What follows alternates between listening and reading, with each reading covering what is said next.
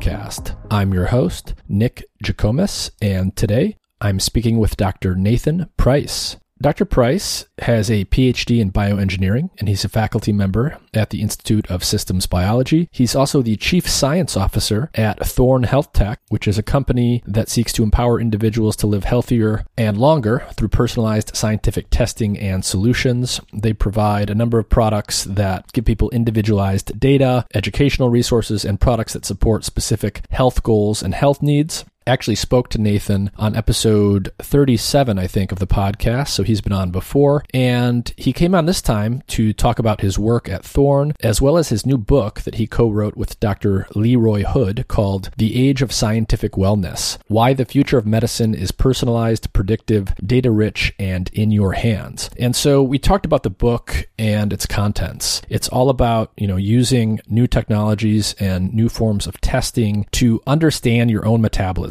and your own physiology, to supplement your life with consumables or change your lifestyle, whether that's related to exercise and activity or sleep or your diet, to, really take a more data-driven approach to optimizing your own health and your own wellness. So we talked about everything from aging, the difference between chronological age and your actual biological age, health span versus lifespan. So not just how long you're living in terms of the number of calendar years you've been alive, but how much of your life is actually healthy, where you're still vibrant and active and able to use your body. We talked about things like metabolism and how the metabolism of the human body can or should be flexible. You should be able to switch between different metabolic states. We talked about taking a proactive approach to health, not just, going to the doctor and thinking about medicine to fix things that are wrong, like diseases, but to actually lead a healthy life so you prevent things like disease from even arising in the first place. We talked about some personal examples from Nathan's life, how at one point he actually discovered that he was pre-diabetic and, what he did to reverse that and get healthier, to lose weight, and to just be more metabolically healthy. We talked about the use of AI and machine learning and how those types of things can really supercharge our ability to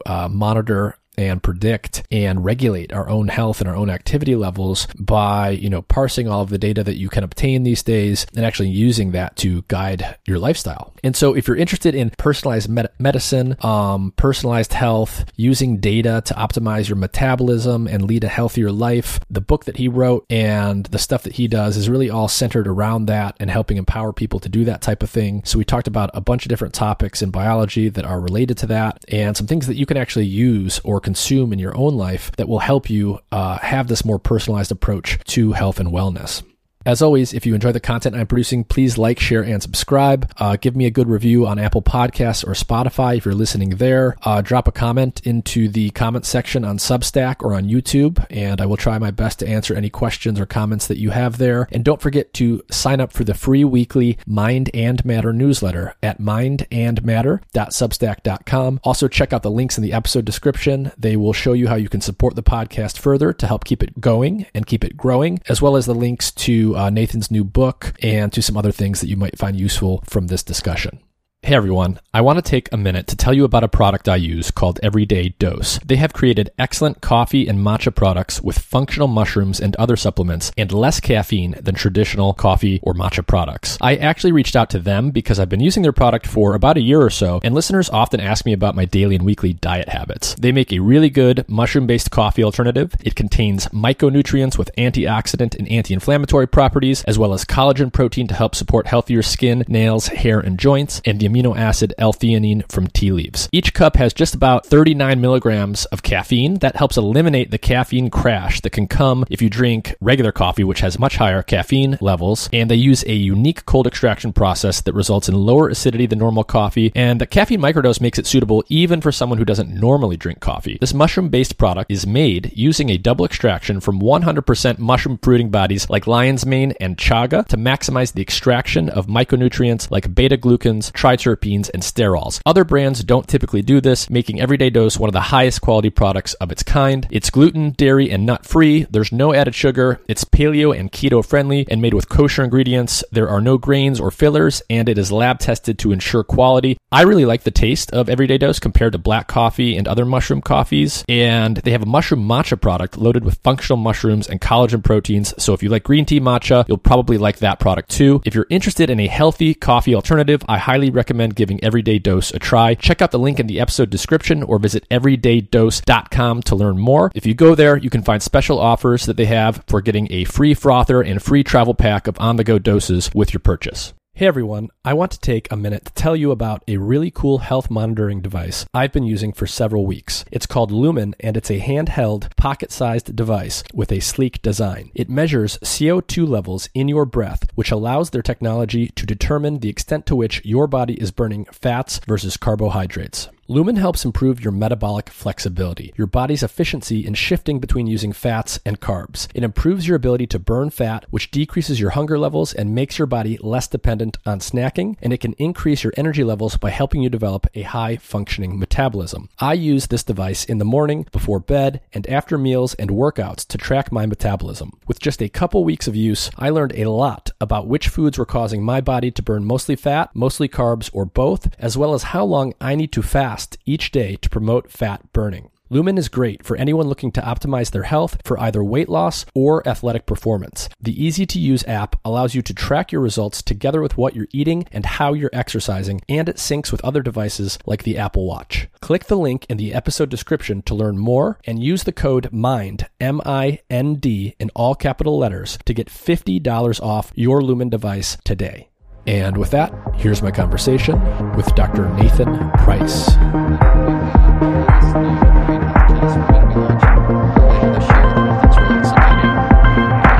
building that around these digital twin technologies. So we've built a capacity for doing a really deep model of how the brain maintains health. So we've gotten into that in a very big way. And then, like a lot of other people, we're just really looking at AI, and I did this article in the Wall Street Journal last weekend for on AI that Lee and I did, and it's just going to revolutionize everything. So the ability to do personalization next year is radically better than this year. 2 years will be radically better than next year. I mean, it's just moving so fast. That's super exciting. I can hardly wait to get that stuff built. So, what's like your best-selling product at Thorne? Is it like a test, like like something you just described, or is it like an actual consumable product? So the natural products, the supplements, are the biggest sellers.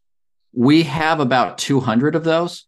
There's no single product that dominates sales, though. I don't think there's any product that's more than about 5%. One of the things I like about that as a scientist is that, is I feel totally free to just evaluate evidence around anything and like it, not like it, or whatever, because we're not, Thorne's bottom line is just not tied to any particular product. What it has is just a really broad portfolio, so you can do a lot of personalization. So I like that. And then on the testing side, the number one selling test that we have is the microbiome. And so the really cool thing with the microbiome at Thorne is that we invented this thing called the microbiome wipe. And so this is basically special, just what it sounds like, special toilet paper. So, if people have done their own microbiomes, then there's a step that people really don't like, which is you have to, poop in a bucket or on a piece of paper. You got to take a little scoop. You got to scoop up a little bit of the poop and put it into a vial. Some of the tests actually require freezing, and I don't know what you keep in your freezer, but keep food in our freezer. And so we usually don't have a separate sample freezer laying around. So there were all these issues. So what we did with the wipe was to come and figure out what we thought was the easiest possible way to collect a sample. And so you just wipe like you normally would, but it's a special polymer. You put it in a vial and close it, you shake it, and within 10 seconds, it dissolves away. And, that becomes, and then you release a salt solution, preserves the DNA. We showed that you could get high quality DNA in a paper for Frontiers in Immunology. And it just makes the collection experience a lot better. So that's become our number one selling test. What would that look like for a typical person? So let's say they do that test and they get their results back. What exactly do the results look like? And, let's say that their microbiome isn't quite optimal, whatever that means. How would they know that? And then how would they start to change that? Yeah, that's a great question. So the science on the microbiome is continuing to evolve, and we learn more and more every year. But I would say there's already quite a lot that you can say off of getting your microbiome done. So some of the categories that we look at are digestion. So, your microbiome contributes substantially to the breakdown of different foods. You can get negative aspects of that. For example, if you have bacteria that are making too much ammonia, that can cause your stomach to become more basic and not break down foods as well. Like that's an example. A lot of just vitamins and nutrients that you need in your body are produced in the microbiome. So if you have a microbiome, and we look at the gene content across all the species, but if we don't see any genes that are associated with the production of, say, some of the vitamin Bs, methylfolate, which is one. Actually, I just did my microbiome test. I was deficient in that, and there was no evidence I was making that in my microbiome. So, just something to look at and say, okay, that's a production capability you'd like to be there that isn't. Serotonin, one of the most important neurotransmitters. I think the latest evidence is that 95% of the serotonin that you use is actually made in your gut. That was a surprising paper from a few years ago. And so, you would want to look at that gut-brain axis. So that's another area that we look at. Pathogens, right? If you just have something that causes disease, you can see that in these kind of reports. The Thorne microbiome test is not a clinical test. So, there would be a doctor or something on the back end that would call someone if there was a significant issue, but you do see those things. And then, and probiotics. So if there's something that you're taking as a probiotic and you want to see if it actually getting into your gut and staying there, you can see that in the reports. And so we've tried to cover pretty much all the probiotics that we know about that are used, at some scale in the community. And so you can watch that and just see, hey, am I getting the benefit that I'm supposed to be getting? Because a lot of probiotics you can take and they won't actually get into your gut and stay there because they have to outcompete the bacteria that are already there. And they've been successful in living there. They're very competitive because they already won a whole bunch of times in a row. And so when you introduce probiotics, it's not a given that they'll actually engraft and stay with you. So all those kind of things are things you can pull off of these kind of reports. Interesting. And so what's this new book all about? Yeah, so the new book is called The Age of Scientific Wellness, Why the Future of Medicine is Predictive, Preventive, Data-Rich, and in Your Hands. And it's a book that Lee Hood and I wrote together. And for listeners that don't know, Lee Hood is a very famous scientist, invented automated DNA sequencing that made the Human Genome Project possible and won the National Medal of Science from President Obama, amongst other things. So what we really set out to do was to talk about how healthcare is too focused now on care after illness. And that starts all the way back from the beginning of the research enterprise, all the way through how care is delivered and the economics by which we reward pharmaceutical companies or doctors or healthcare systems. It's all focused around disease and especially late stage disease. And so the argument in our book is that this approach is not terribly successful against the chronic diseases that plague us most.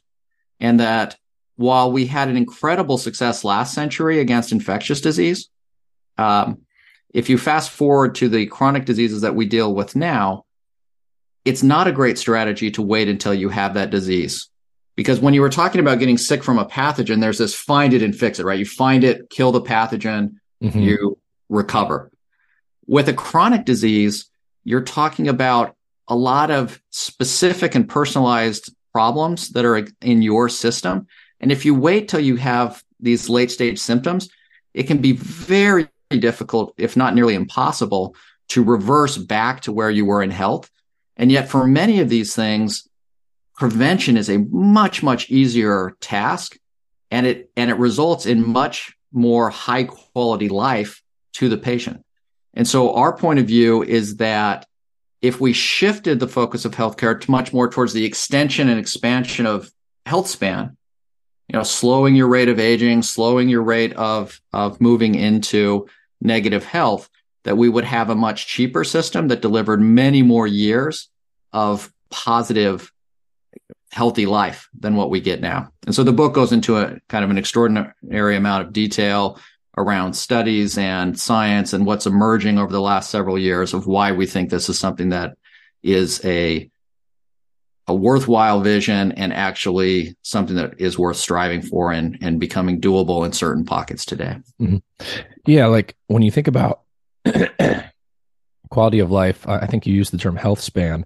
So thinking about health span versus lifespan, everybody knows what lifespan is, just, how many years you've been around. And we all know that historically that has gone up, right? People in general, on average, most places, most of the time, are living longer and longer, but they're not necessarily living longer in good health. Oftentimes, that extra 10 or 20 years that we've got compared to what people were living, a century or two ago is not necessarily a healthy 10 or 20 years. You might have various chronic diseases and you might not be very active. So is there really like a number that can be measured for health span? Is that something that's changing that people are going to be thinking about more? Like when you go to the doctor, they'll know not just what year you were born and how old you are, your lifespan, but actually have something like a health span number that they can point to and use as kind of a guidepost for what you should be doing? Yeah. And, and it's not used that much today, but under this concept of scientific wellness, that's exactly right. Like that's the number you're actually trying to maximize. And if you look at another just really beautiful book that was written a few years ago by Atul Gawande called Being Mortal, probably aware of this book, very famous book. Mm-hmm. And it talks about the end of life.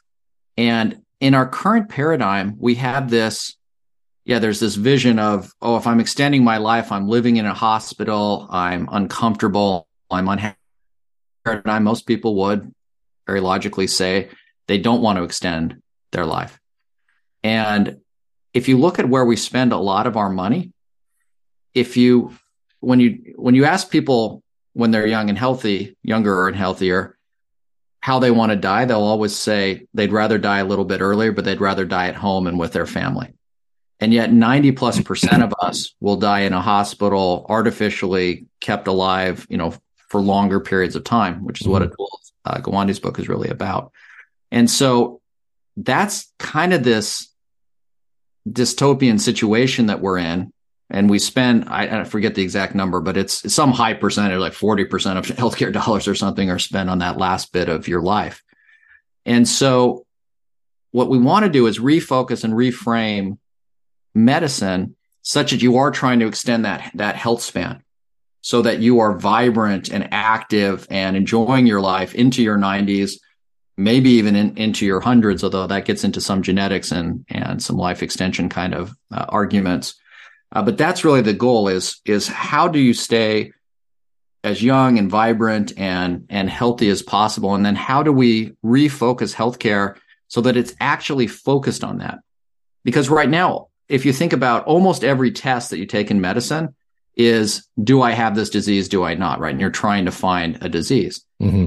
But wouldn't you rather understand, am I getting biologically younger? What's the pace of my biological aging? Have I slowed it down?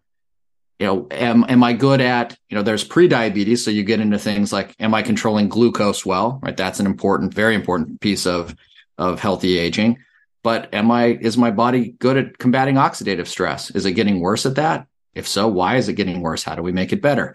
Is it better at dealing with,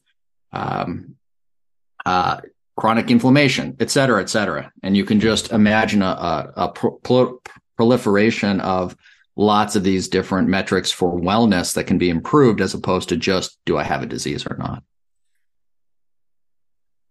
And so how much of this ties into technology and requires people to, buy testing kits or download apps and, have stuff on them that they're looking at every day and seeing the line go up and to the right or down to the right or whatever?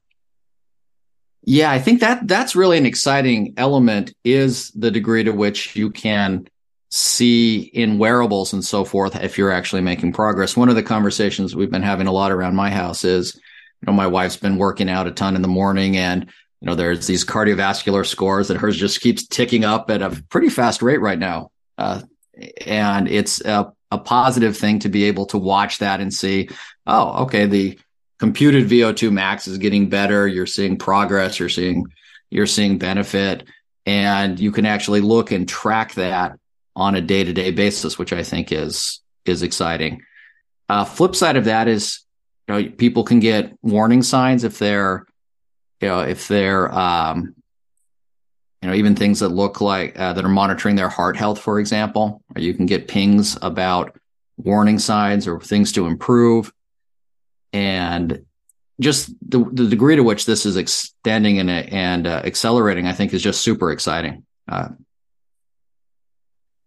you mentioned the brain health test, and it's a little bit easier to imagine, thinking about, your VO2 and your CO2 levels in your breath. These things can be measured pretty easily. Counting steps, counting heart rate, BPMs, and all that stuff. What kind of tech is out there today that allows people to assess anything about their brain health? Yeah, so brain health is one of the really important factors for enjoying a long health span, for sure. And we don't typically treat it in a really proactive way in healthcare system. And for a long time, it was really fairly taboo to talk about brain health issues because no one wants to admit that there's a problem with the brain. And I think that's starting to shift in our society, where there's a lot more openness to this now, and working with healthcare professionals on this. So if you want to monitor the health of your brain, there's a bunch of different things you can do and different buckets to look at. So one is certainly through cognitive assessments. One company that I like quite a lot is called Posit. We talk about them quite a bit in chapter 6 of the book.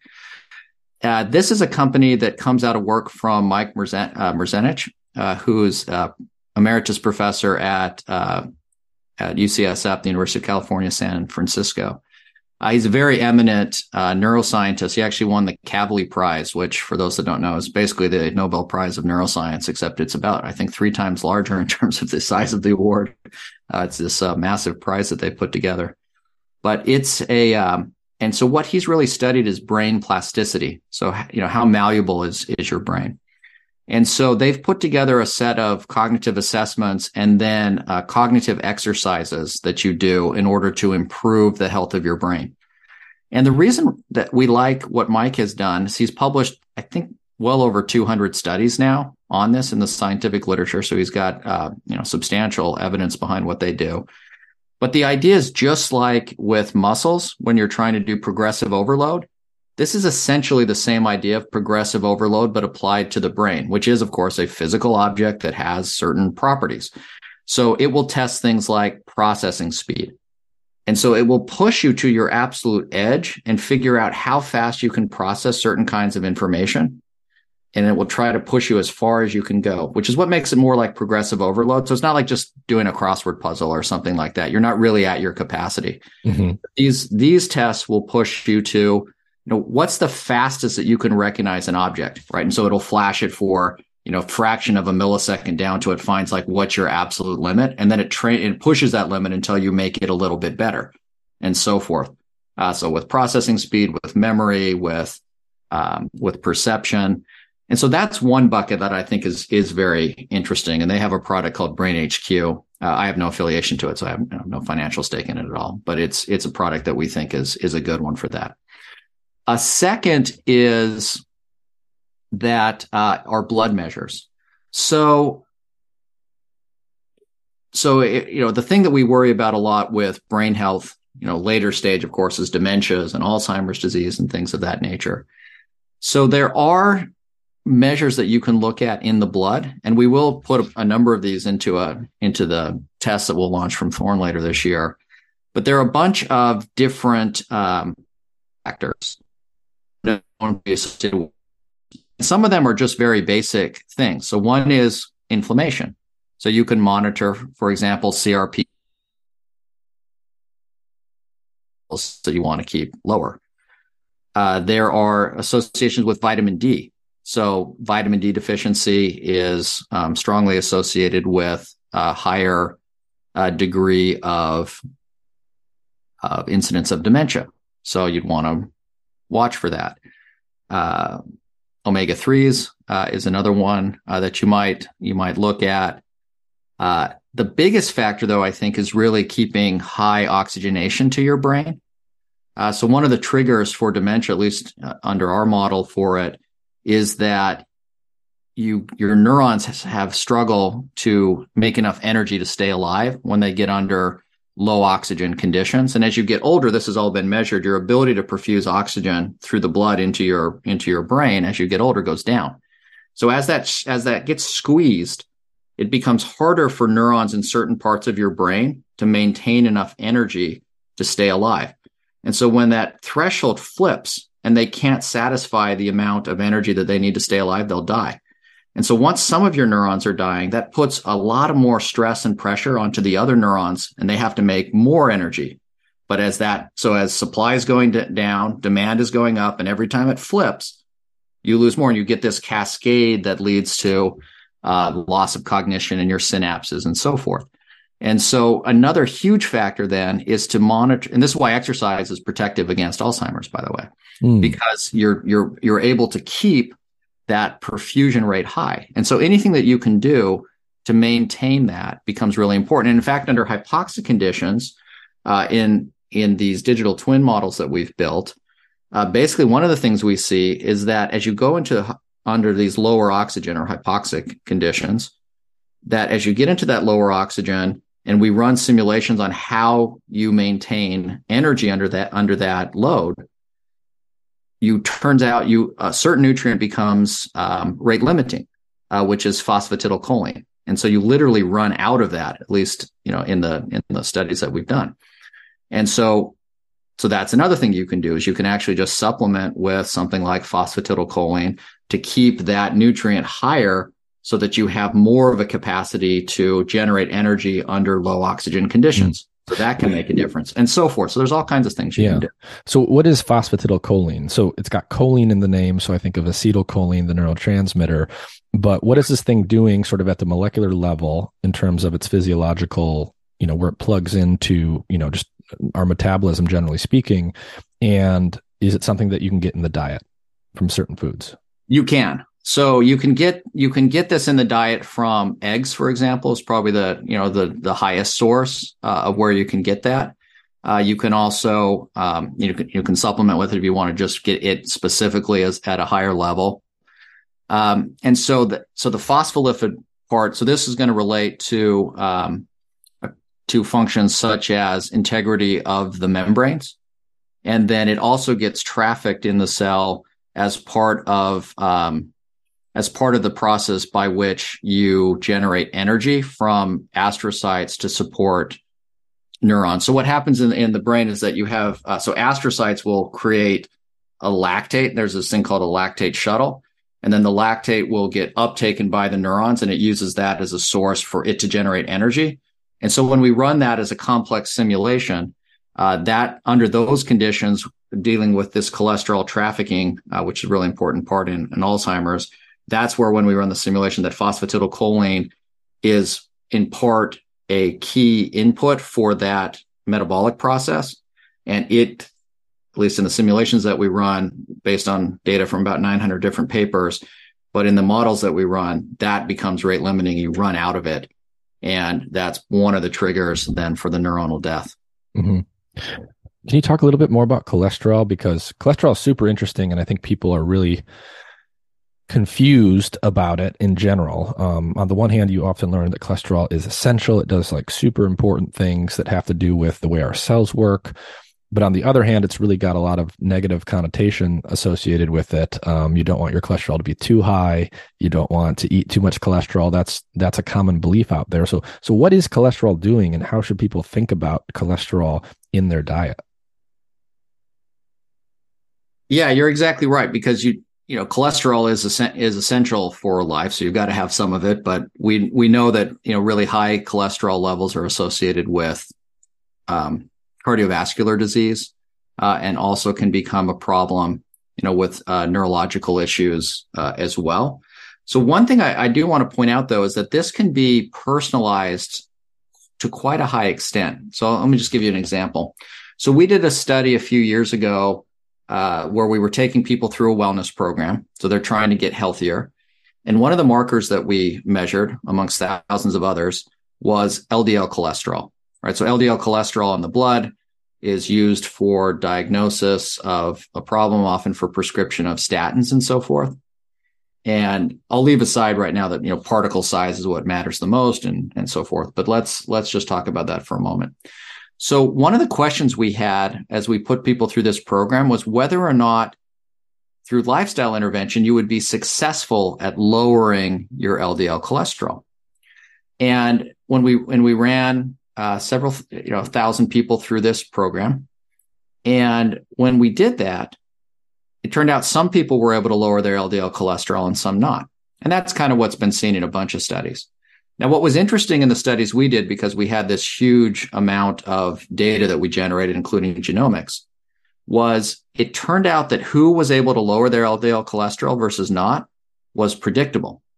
And it was predictable from the genome. And so the key thing that mattered is that, so if I have your genome sequence, then, we're able to do a calculation that would predict what your LDL cholesterol level would be. That's absent of lifestyle or anything else. And it captures, when we did the paper, it captured about 11% of the variance in terms of the total variability. So lifestyle matters more, but you get a signal.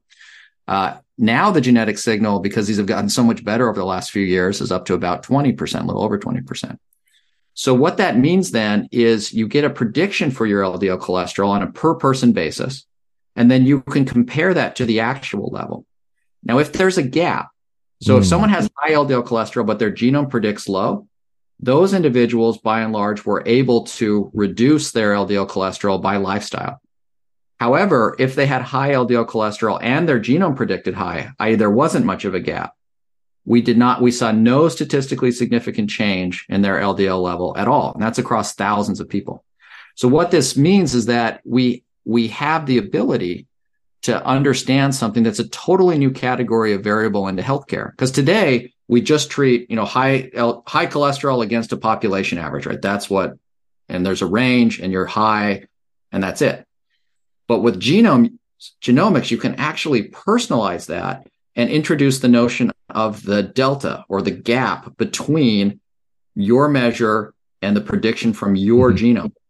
And that lets you know what's changeable. And it's not just true for LDL cholesterol. We looked at this for HDL cholesterol in terms of what you might want to raise. We looked at it for hemoglobin A1C, a marker for prediabetes, and on and on. And so you can amplify that in the healthcare system across basically every single biomarker and know, how does this compare to your genetic prediction? And I'll argue that will turn out to be much more informative than just the marker alone. So if people have naturally high LDL levels and they are supposed to have that, quote unquote, because of their genome, is that still predictive of cardiovascular risk, or is it really about this gap between what your genome is expecting or telling your body where those LDL levels should be and where they are compared to that based on your lifestyle? It's a great question. And the answer is that we don't fully know yet, because there are at least two possibilities, right? Which is that you have the genetics for high LDL. So the first possibility is you're just delta bad hand, right? You're delta bad hand and we're going to have to deal with it, but it's going to be hard for you to change by lifestyle. So very likely you need a drug solution or something like that. The second possibility, which you just raised, is that LDL cholesterol level is actually not so worrisome for you because based on your genetics, you have a different steady state. Therefore, the marker is just not as meaningful for you. So so for cholesterols, I think we've still got to dive in and really understand that. We're trying to figure out some big populations where we can ask that question and nail that down so we know for sure. I'll give one other example, though, which is for hemoglobin A1C.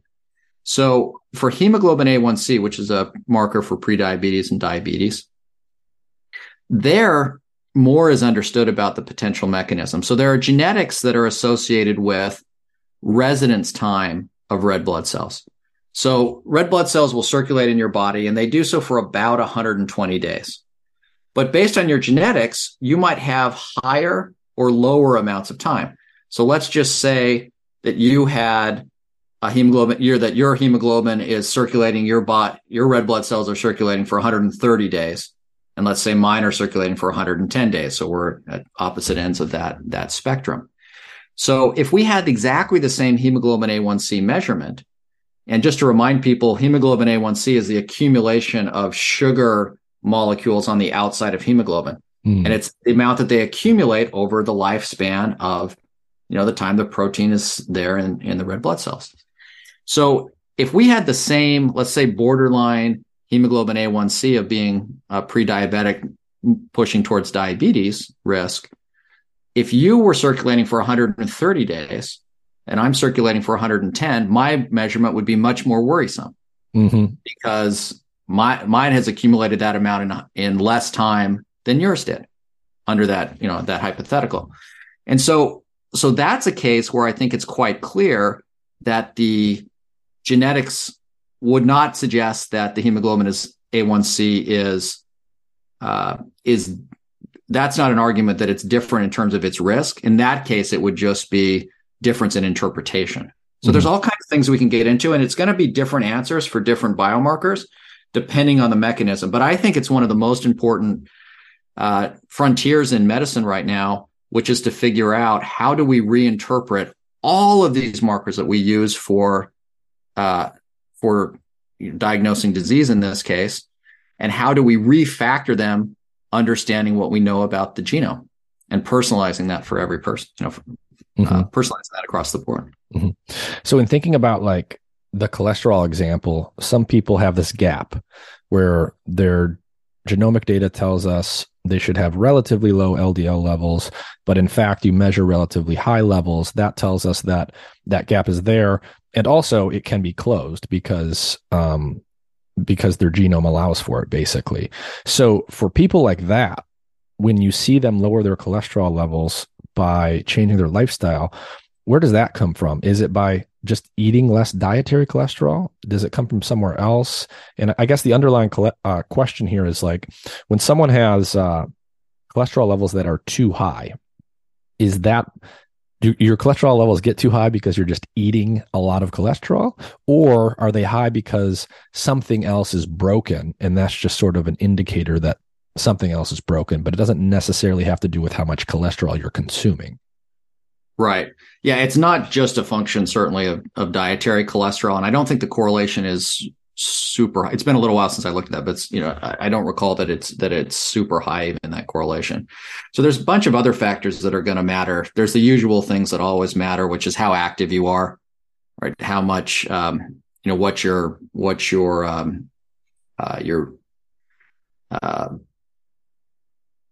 BMI, although I'm hesitating because BMI has issues. And we can talk about, we actually came up with a new measure for BMI that we published in Nature Medicine last week. We can talk about that a little bit more later. But where your weight is at, if you're carrying around too much fat, that's going to have, a big role to play in this. So these factors will adjust to a reasonable degree based on those overall health metrics. And then there are other things you can do to just target, these measures, even from just a natural product standpoint. So, for example, a compound called berberine has been shown in trials to, lower cholesterol using, just a natural product that you find in food.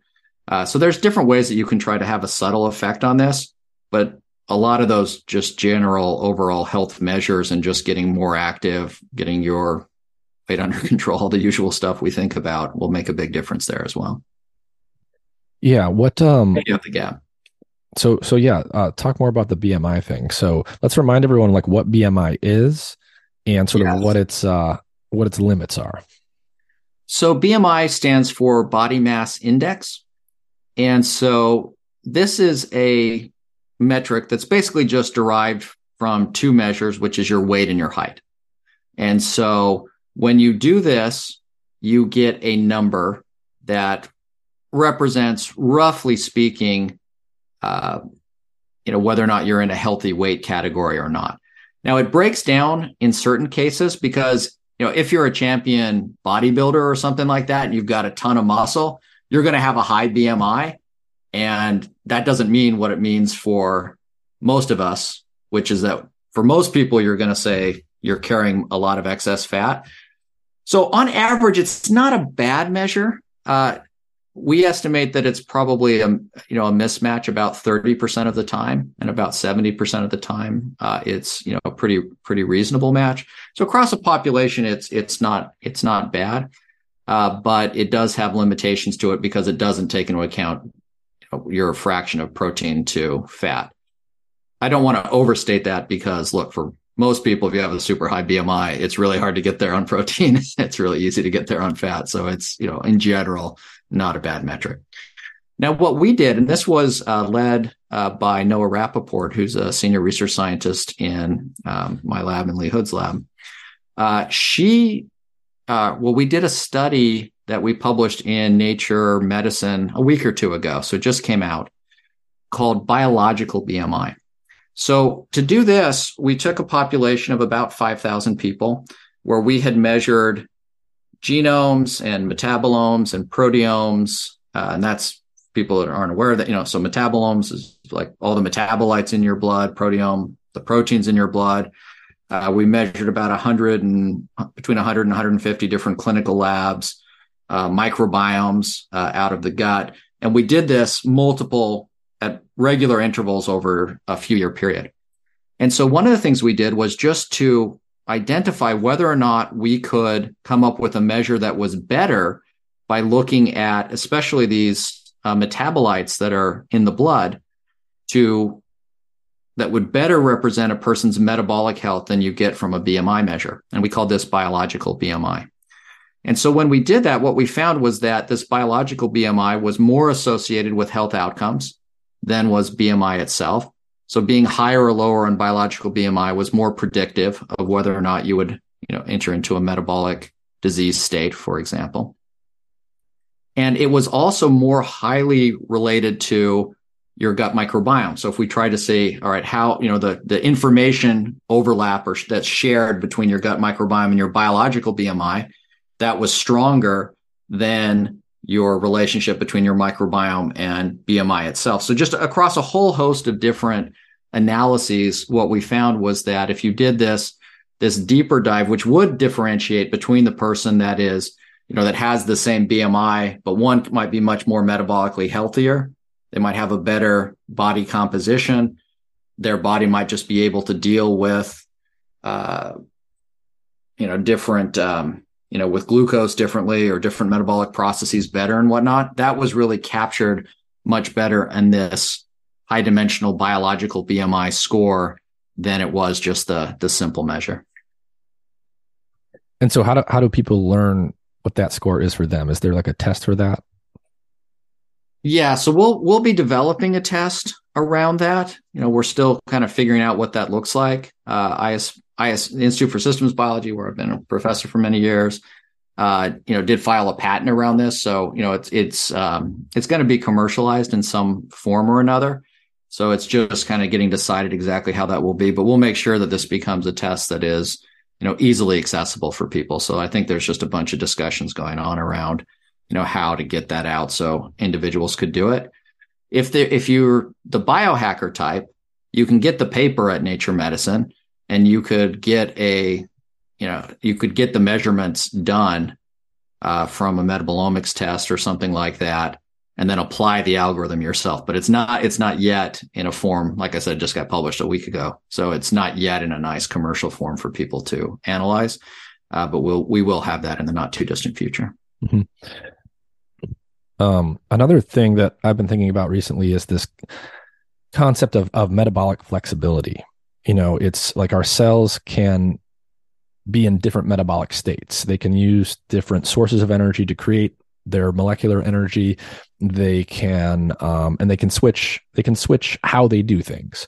So, an example that many people maybe have heard of is something like ketosis. So when you fast for an extended period of time, or you're eating this high fat, low carb diet, the ketogenic diet, your cells go from, one metabolic state to another, and they start using different types of molecules to do all their stuff. And this can have profound effects on just our general health. So that, a very famous example is the ketogenic diet can be used to treat certain forms of epilepsy because it changes the metabolism of your neurons, but also just, even outside of any specific disease state, it just changes your metabolism. So people report feeling different, their energy levels changing, this, that, and the other. And I've been using this device for a few weeks. Have you seen this? It's like a breathalyzer type thing. It's Yeah. called a lumen. Lumen, So yeah. yeah, you inhale and exhale out of it for a few seconds. Apparently the way it works is it measures CO2 levels in your breath, and that is a proxy for, are you using mostly carbs versus mostly fats for energy? And you can get a snapshot of that at any given time, but it also captures how much you're changing from burning carbs to burning fats back and forth throughout the day and throughout the weeks. So does that type of thing work? And is this idea of metabolic flexibility important, that you should actually be able to fairly rapidly switch between how you're actually creating and using energy throughout your day?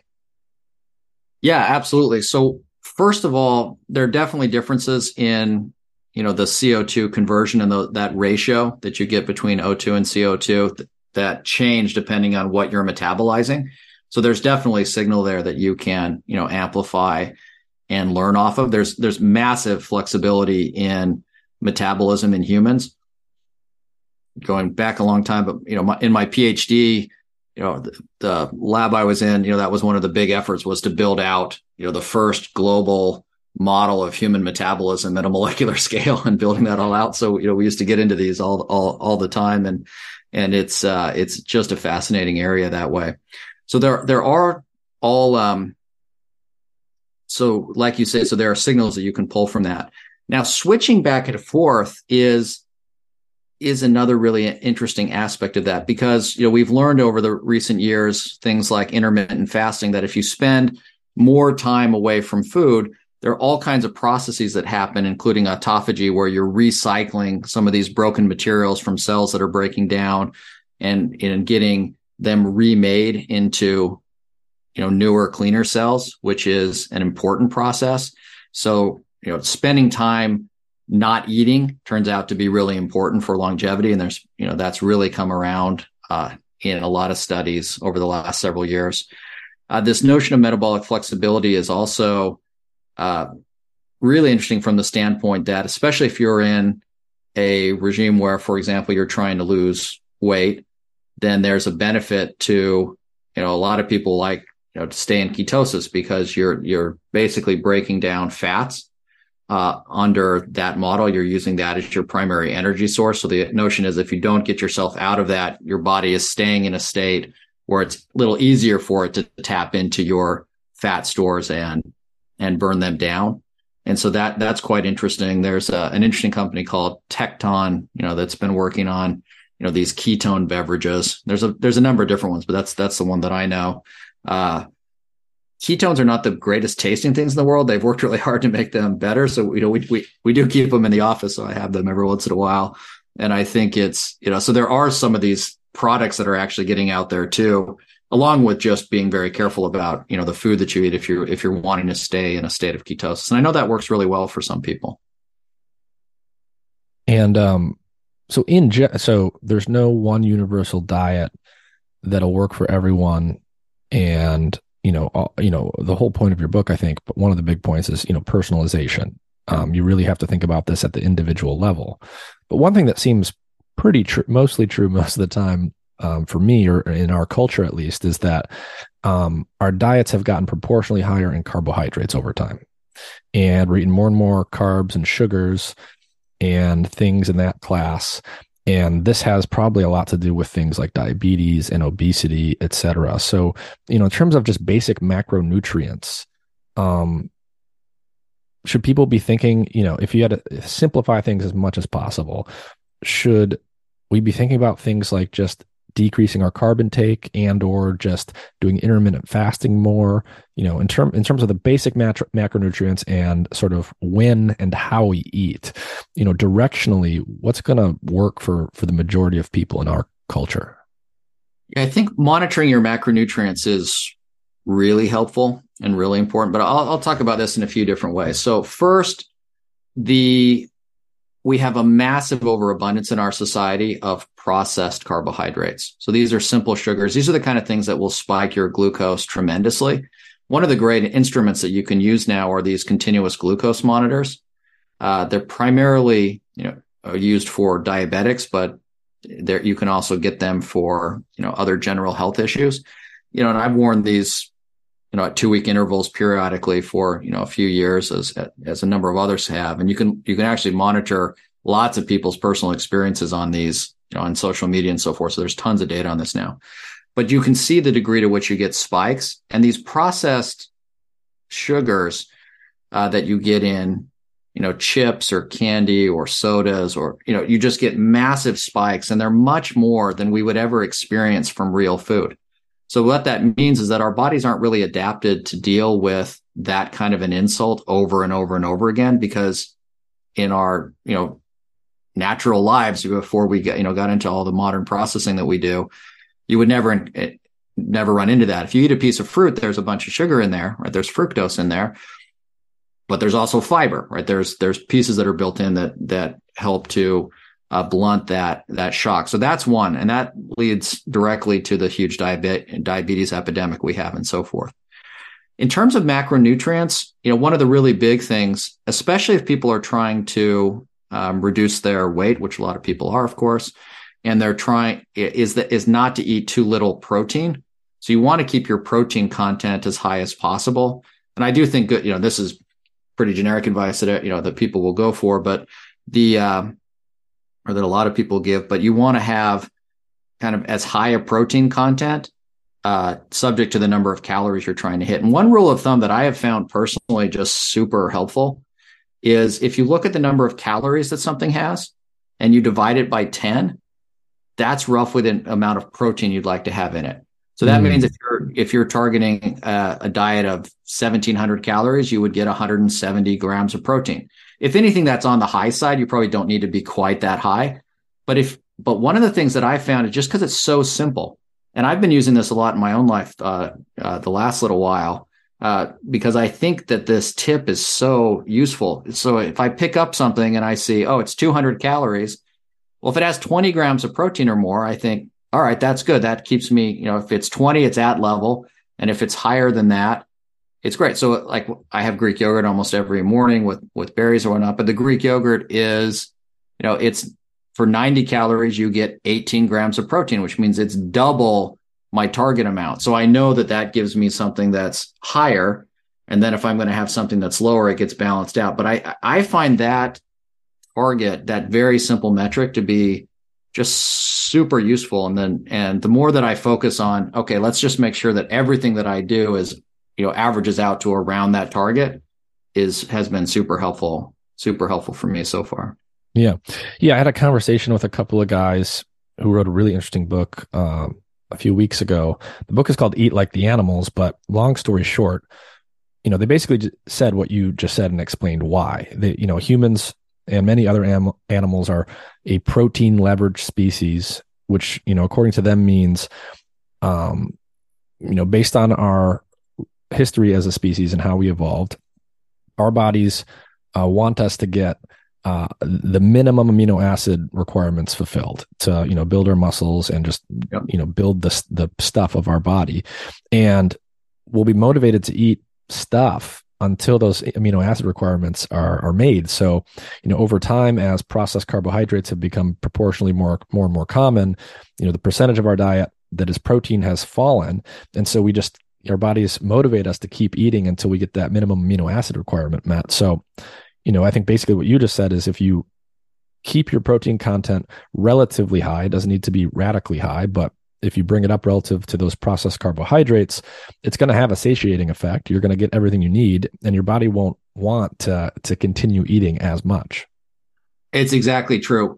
If you focus on these macros and you're getting that level of protein, by and large, you won't overeat. But those simple processed sugars, and we all know this, right? If you eat 1,000 calories of that, you'll be hungrier at the end than you were at the beginning. And it also, the other thing about those processed sugars, and you can just look at it when you see sugar, it looks a lot like cocaine or anything like that, right? It's a white berry. It's massively bioavailable, and it hits the pleasure centers of your brain, which is why it's addictive. And so when you take these kind of things, it really reinforces and it gets you on a cycle that is incredibly hard to get off of. But if you stay away from it enough so that your brain has a chance to re-equilibrate and you focus on, and I really like the positive of just focusing on the protein macros, because you're exactly right. You don't have to feel deprived. You just make sure you're eating food that will satisfy you, and then you stop when you're full. Mm-hmm. And it really makes a big difference. Yeah. I mean, and we all know, eating less sugar and processed food is hard because it does taste good and it does feel good. It is for sure. It is, caloric cocaine, so to speak. Yes. But, you mentioned these blood monitoring, using, I've done that a couple times, using literally the same thing that a diabetic would use to monitor their blood sugar levels. And one of the things that I learned there that was even more like insidious was there were things that I was eating that was making my blood sugar spike that you probably think are healthy. So like I was eating a lot of quote unquote healthy cereal, and it had the heart sticker on it. It said, AMA approved, heart healthy, whole grains, no added sugar, blah blah blah blah blah. Every vitamin you can think of is on the nutrition facts, but it would make my blood sugar spike so much, like more than anything. And there's a lot of that stuff out there that is sort of camouflaged as heart healthy that really isn't any better, and sometimes even worse than something that is, eating a spoonful of sugar. Absolutely. There's so much of this that's just marketing. I forget the guy's name. I'm sorry, I don't remember it at the moment, but there are these, he makes these videos. He's an advertising guy, and he'll take a product and he specializes in rebranding it as a health food. And he has taken, very unhealthy food, a soda full of sugar. And then, how would he rebrand that to be something that is, that's good for you? And there's all kinds of things that you can say on there. And we saw that this was very commonly done earlier too. You take something that's full of sugar and you put on the front, fat-free, exclamation points. Like, yeah, it's literally straight sugar. There's no fat at all in there. And that's not even a good thing. If you're having some carbs, you really want some fats because it slows it down and things like that. Or, there's all kinds of positive things that you can say on there, right?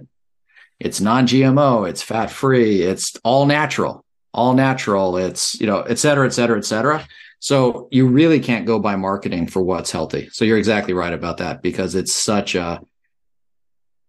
and that's where I think being able to do measurements on yourself, whether it's a CGM or you're looking at your own blood measurements, you're looking at the health indicators you can get off a wearable or whatever it is, that you get a sense for what really is having an effect on your health. And the more you can get away from things that are overly processed and so forth, and not buy in too much to the marketing around that, the better. Mm-hmm. What about sleep and sleep tracking? How does sleep, tie into metabolism, and what are there convenient and non-invasive ways to monitor your sleep? Not just if you're sleeping or not, but, if you're going into deep sleep and things like that. Yeah, sleep is obviously one of the most important elements of health. And there are a lot of ways to track how you're sleeping now, in addition to just kind of how you feel in your body. And I find those to be very instructive. And there's a lot of practical advice out there, now that, around this. So one of the things that turns out to be really important is seeing sunlight early in the morning and kind of getting a reset on your clock. Andrew Huberman's really popularized that and made everyone aware of that, over the past year or so. That's an important feature.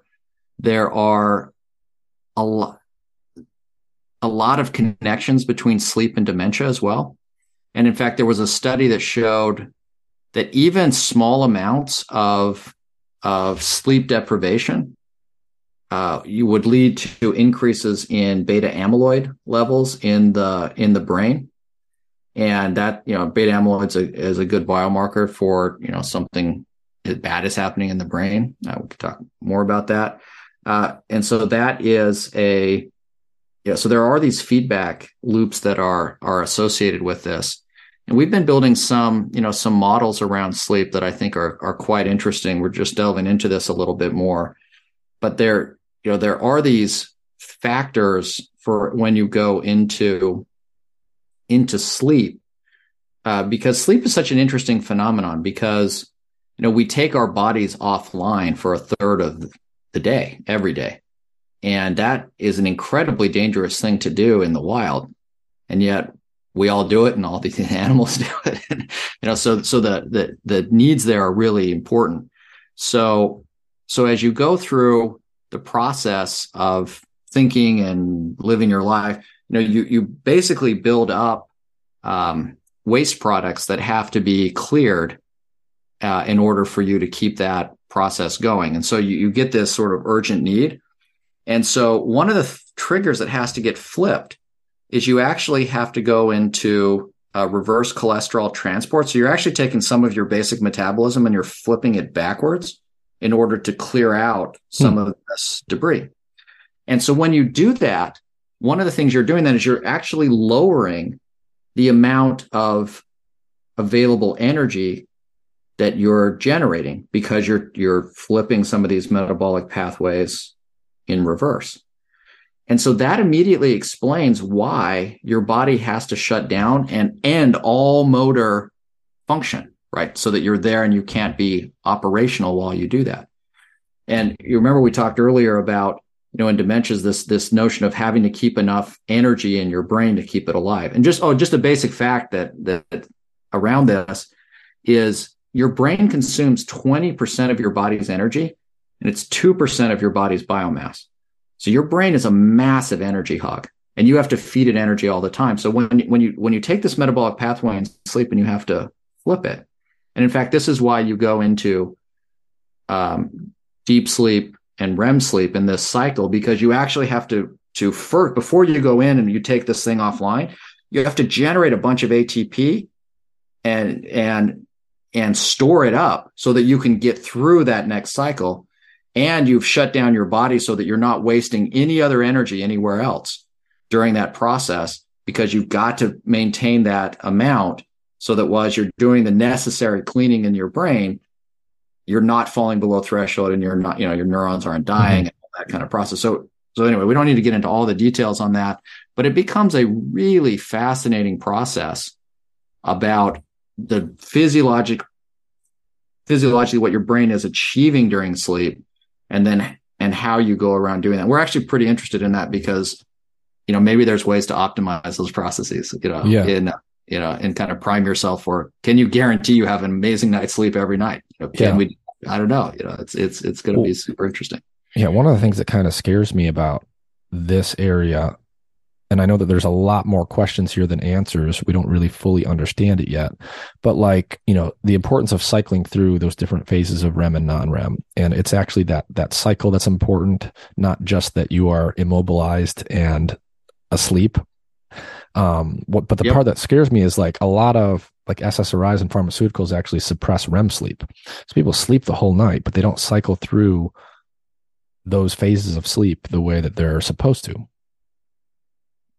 Yeah, and that strikes me as a very serious problem. Yeah, because those, just like you say, the cycling, the sleep cycles really, make a huge difference, and the timing is necessary in terms of how you cycle through. So it's you've just got to be very, very careful with that for sure. Yeah. I want to ask you a question too about just, it's like science communication. So, you're coming onto podcasts, you're writing books. You mentioned Andrew Huberman. I've listened to his podcast quite a number of times. He's become super popular. And what I start to see when people become this popular is two things happen. One, more people are listening to them. That's good. They're learning more science and they're becoming educated and they're learning things. But then two, people people like you and me, experts who have degrees and they know about certain things, they start to point out like, oh, well, he said this one thing and it wasn't completely accurate, or this was simplified a little too much, or, there's really only one study that showed that and it wasn't that big, et cetera, et cetera, et cetera. And all those things are valid. But, I think you and I probably both know that, if you're packaging something for a public audience, you're trying to simplify things and use simple language as much as possible. You're talking about things that are super complicated, especially not only are they inherently complicated, but if they're cutting edge, if you're talking about stuff that we're still very much learning about and discovering new things about, I always tell people, look, it's impossible to get 100% of things right 100% of the time. And so how do you thread that needle of accuracy and simplicity and digestibility when you are speaking about these things, when you're writing your book, and when you're just communicating and educating? Yeah, it's a great question. And it's interesting. So, in the book, The Age of Scientific Wellness, it was published through the commercial arm of Harvard University Press. It is aimed to be a general audience book. So it's written at a level that, that's accessible. I think, to pretty much anyone. But it was interesting because we turned it in initially a year earlier, and our editor felt like we had gone too far in the direction of trying to simplify it. In fact, she wanted and wanted it sourced like an academic paper, basically, for every fact or every statement in the book. And so I spent a massive amount of time over it. And it took me a whole year to go through and annotate everything in the book and have I think I added something like 350 citations into the book to verify as best as and I'm sure there are errors in there, 100%. There's no way that there's not, but I tried my very best to not have that by going through every statement. And our editor, Joy DiMeno, she really pushed that hard, and I'm really glad she did, because the book is massively better after that year than it was before. And then the second time around, she was really convinced, really, really, really loved what was in there. But it was very interesting because as I went through that process, there were many times that I had said something that I really believed and I had thought for a long time. And then I end up reading a bunch of papers and it's kind of true, but it's actually more complicated than I thought. And so there's so many things in there that are like 2 sentences now that I know it took me like half a day to just figure out what I was going to say, because some of these things really do have rabbit holes. Mm-hmm. So that's one. So I think in terms of your larger question, you're trying to simplify the message to the degree possible, because if you put in every caveat, this was the other thing when I started writing the book is, some of the people who are really good writers and that gave us advice or, helped us in this first foray into this kind of an effort, as scientists, we're very prone to caveat everything. So yes, we don't get out what we're trying to say because we're caveating it before and after, because there's always exceptions and there's always, except in this case, and it's not exactly like this. And as scientists, we're so trained that way. And within our scientific communities, that makes a lot of sense because you're just being so careful about every word that you say, and you're trying to, be as accurate as possible. Now, when you start doing public communication, you can't do that. If you caveat everything, it's so boring and hard to understand that people will just not listen to it. So you have to learn how to say things more clearly.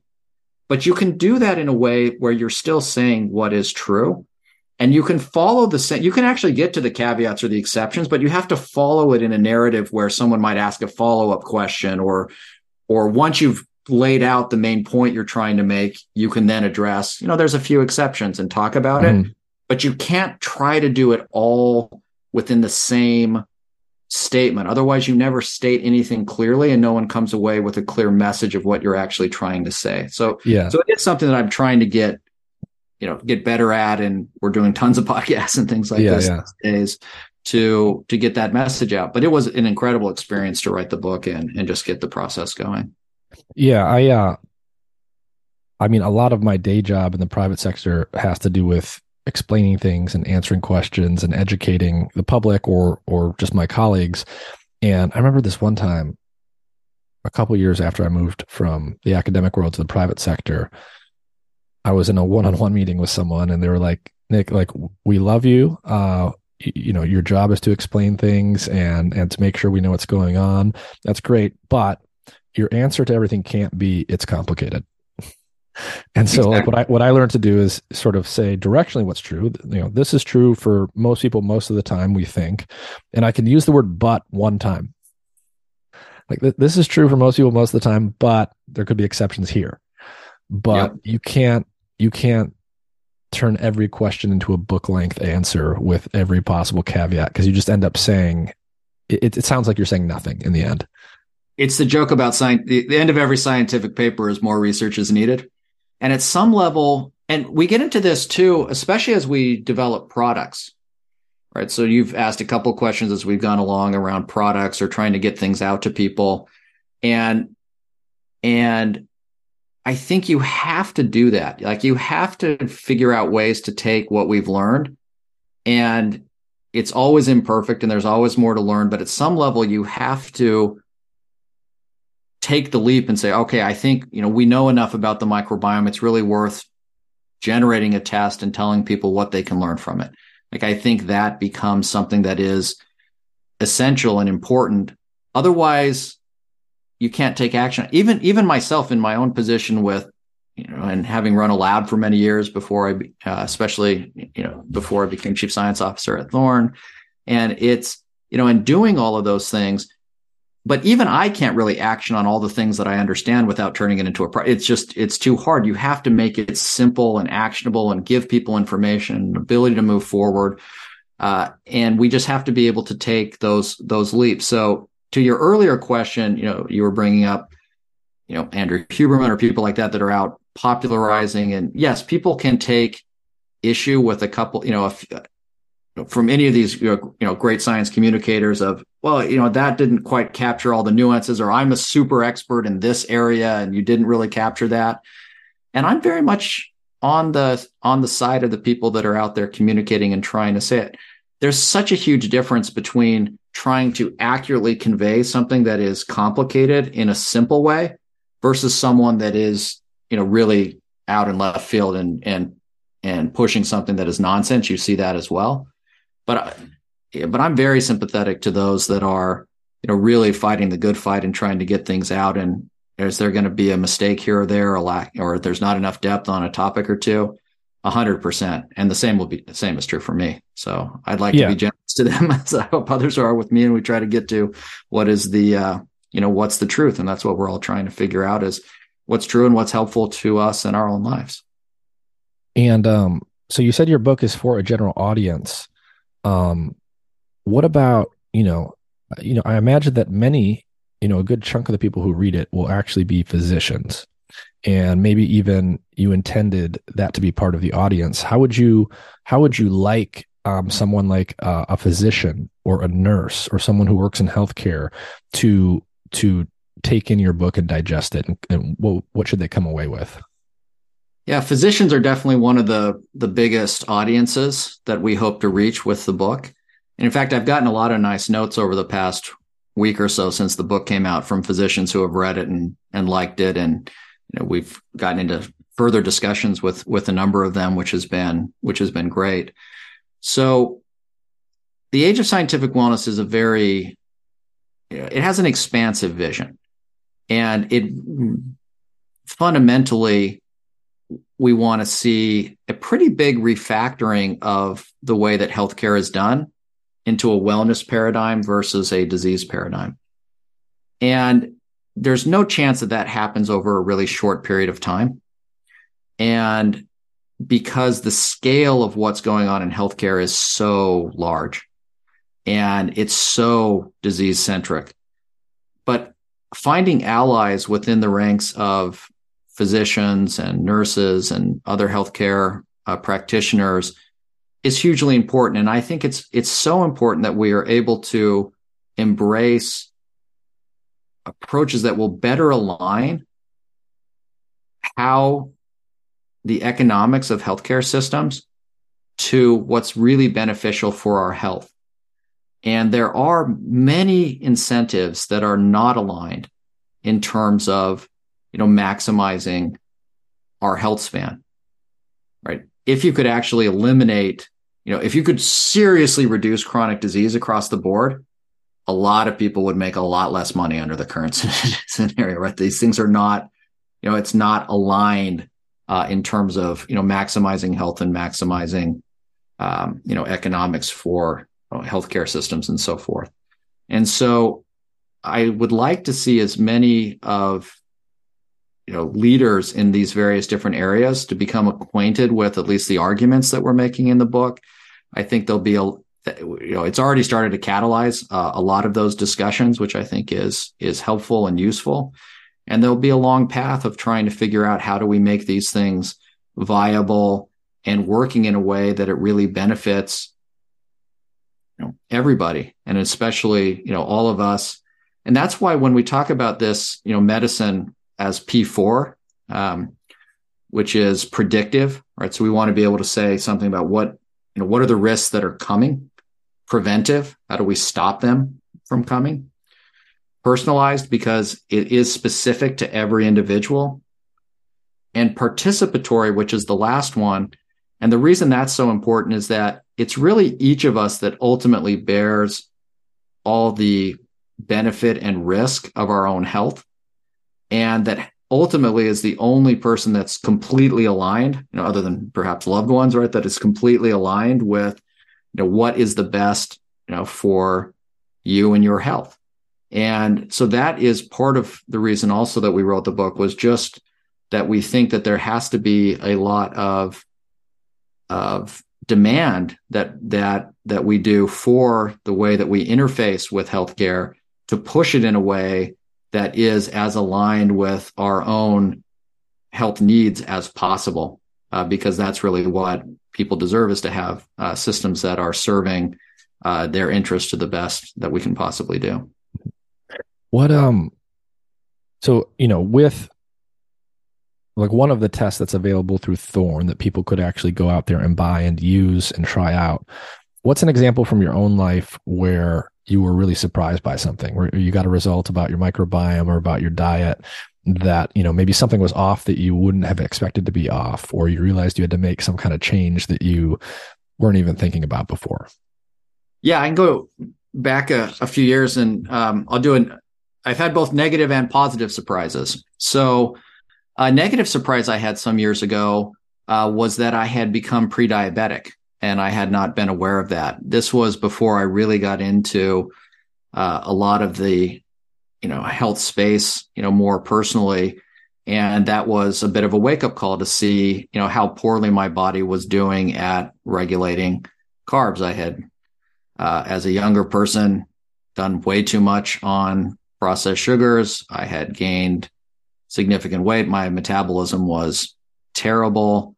My knees were horrible. I couldn't straighten my knees without severe pain. I couldn't walk without pain. I couldn't stand without pain. I couldn't sit without pain. It was horrible on that front. But, on the earlier times, but just being able to open up, on some of the measurements, it was, eye-opening to see how many of my body's systems were messed up. And I was much too young for that to be happening. That was part of the motivation for getting into this space and making the progress that's come since then. One of the really positive things I found, when I went through, this was before Thorne, this was a company that I co-founded with Lee Hood called Aravale, and I had gone through that program for 4 years. And then we developed the biological age score, which we ended up later commercializing at Thorne. But did a retrospective analysis on all the blood work and we published this in Journals of Gerontology of a biological aging score. And when I did that, well, I'll just say, so when I'd gone through Aravale, it made a huge difference in my health. I felt a lot better, but I had lost a bunch of weight and regained it. I did the very typical, unfortunately, like yo-yo thing of down and then body just, has a set point. It just wants to go back up. And so I was very disappointed in myself for that, that during that period. But it was interesting is that when I applied the biological age test to my blood scores, what it showed was that I had in fact reduced biological age on that measure relative to my chronologic age by 2.5 years every single year in that program for 4 years in a row. So my biological age just dropped 10 years. And that was eye-opening to me because I had felt like I had made some progress and, some forward, some backward, some forward, some back, and that I had been fighting to get, healthier, but I hadn't quite gotten to where I really wanted to be. And yet the biological age, as, just looking at it, told me the story of, at least in the biochemistry, you're getting better, better, better, better. And that was eye-opening in a positive way. That's one of the reasons we ended up launching the biological age test, because I found that so just personally motivating that it made me feel like, okay, my journey is going better than I thought. And I'm just kind of remotivating to start, and push that even harder. So I think it can be revealing in a negative way, right? I also found, I have higher risk for Alzheimer's disease because I have ApoE4, one copy, not two. So I'm in the middle group, but that's motivating to say, okay, well, what are the factors that I can do to help prevent dementia? Mm-hmm. I have super high risk for macular degeneration, like 59 times average or something. Well, that's motivating to say, okay, well, let's learn a little bit more about that. What can I do to mitigate that risk? And we go through that. So there's all kinds of things that you go through that you can learn both negatively and positively in this kind of journey. Interesting. And the book is out already. The book is out. Yeah, the book released officially about a week ago. And so it's available everywhere. Yeah. So just as a reminder for people too, so Nathan was on the podcast previously back in 2022. So episode 47, we talk about a lot of the stuff we talked about today, but I think we went into a lot more detail on certain things like aging and blood sugar physiology. So I would encourage people to go back and look at that one too, if they want to dig a little bit deeper. So I'll put a link to the book in the episode description and everything. Is there anything in the book that we haven't really touched on? Any major areas that you think are worth mentioning? Or maybe just any interesting stories that might whet people's appetite? So one area we haven't really gotten into is the role of AI. So we did just write an op-ed off of an excerpt of the book for the Wall Street Journal this last weekend. If people want to check that out, it goes into it. But this is an area that